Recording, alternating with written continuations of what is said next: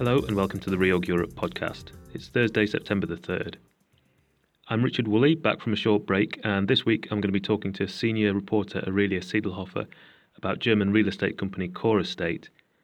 But first, an update on Virgin Atlantic Airways, which yesterday became the first debtor to win court approval for a restructuring plan under the newly minted Part 26A of the English Companies Act, also known as the Super Scheme. Justice Richard Snowden sanctioned the plan, which the carrier is using to implement arrangements that form part of a broader recapitalisation worth about £1.2 billion over the next 18 months. One of the most discussed aspects of the new super scheme, when it came into effect earlier in the year, was the power of the court to cram down dissenting creditors. However, given that all four classes of creditor in the Virgin Atlantic plan consented to the proposal, the tool wasn't tested. Justice Snowden did offer some thoughts on it, however, observing that it might be said that a company could not create a cram-down power by constituting classes of supportive creditors, who it was possible to deal with consensually outside the plan, in order to cram down a minority class. Unless, of course, a company could show why it was using the court in this way. It seems we'll have to wait for the next Part 26A plan for a chance to see what happens when the tool is taken out of the box. This week, Reorg published new coverage on a German real estate investment manager and co-investor called Corestate. The company has been targeted by short sellers, including Muddy Waters on the equity side, as well as some investors on the credit side in recent months. And the company's €300 million bond then dropped to about 60 about 2 weeks after the company released disappointing second quarter earnings. Aurelia, can you tell us a bit more about what the company does and why it's become a popular short among investors? Hi, Richard. Yes, I actually first became aware of the company last October when German filings showed that Muddy Waters had a small short position on the shares. And the bonds and shares dropped a bit following that announcement because Muddy Waters obviously has a reputation for its research and short positions. But at the time, it was hard to find out what exactly Muddy Waters' reasons for shorting the name were, because Germany, especially pre-Wirecard, had a reputation for taking actions against short sellers, and that's probably why there was no information available back then. What was clear back then, however, was that the company's bonds had a high yield compared to other real estate companies due to its mezzanine lending business, which is by nature a bit riskier compared to other real estate investments. Okay, can you maybe talk a little bit more about how Corestate's business breaks down and how mezzanine lending features in the mix? Sure. So there are several parts of Corestate's business. Real estate asset management, including, for example, the refurbishment or looking after lettings, and investing in real estate assets such as office and retail space, as well as residential properties. And they can do that either with debt or equity. But roughly 40% of the company's EBITDA is generated from the mezzanine lending business. Now, mezzanine lending means that the company will lend to property developers at a very early stage. So, for example, when the developer acquires a piece of land but does not have a building permit yet.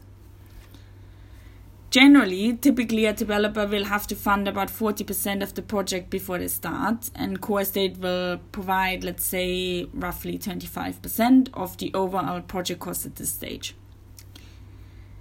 A lot of lenders will not lend above a loan-to-value ratio of, say, 65%, so the remaining funding will have to come from mezzanine lending.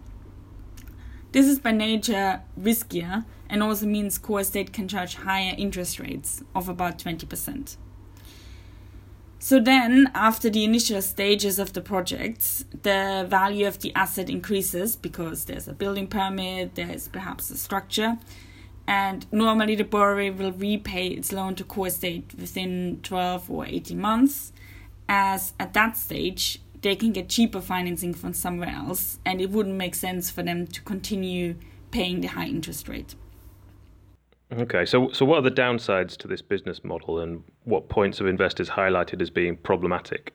Well, these mezzanine lending funds are called Stratos funds, and they're run by Corestate's subsidiary HFS.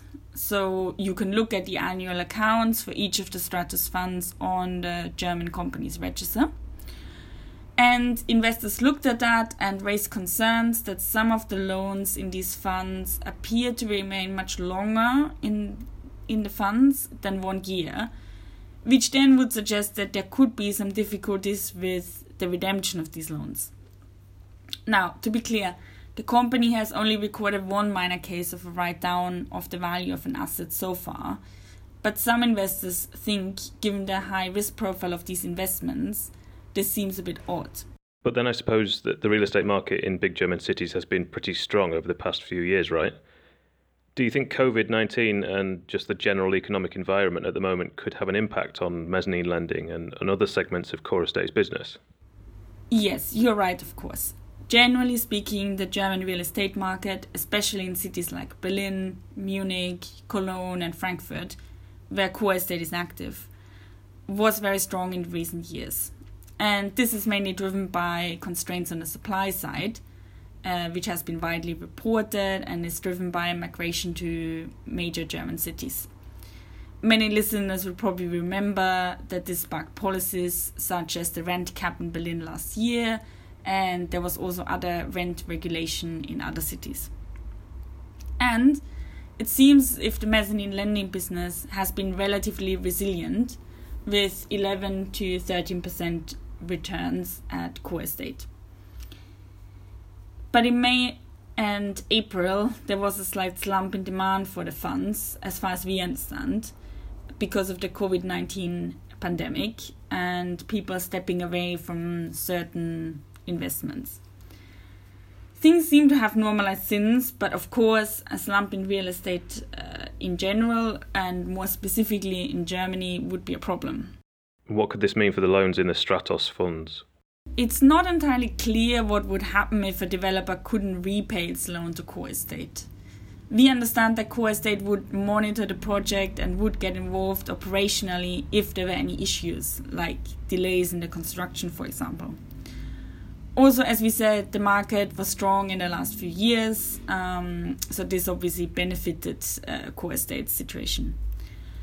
But if a lot of investors decided to withdraw money from the Stratos funds because they wanted to reduce risk exposure, for example, Core Estate could be in a difficult position. Real estate assets are by nature not very liquid, so even within the 12-month notice period for the withdrawals, it could be difficult for Core Estate to get the cash to repay investors. On the other hand, arguably in a worse market, there should be more demand for mezzanine lending, as other sources of financing may reduce. Also, Core Estate sometimes finances projects and has them on its own balance sheet before it turns them into investment products. So this is another risk that some investors don't like. And what about holders of the bond due in 2023? Are there any specific risks to the bond in addition to the risk the company's operational performance is seeing? Well, the bond is unsecured and matures in 2023, and there's also a 200 million convertible bond due 2022. The company recorded a cash burn of 10.6 million in the first half of the year, and leverage was 4 times at the end of June. So, of course, refinancing the bond further down the line could be challenging, depending on how the market and the company performance develops. Thanks, Aurelia. As always, you can read more about these situations online at reorg.com. We'll be back in 2 weeks' time with another Reorg EMEA podcast, but until then, stay safe and thank you very much for listening.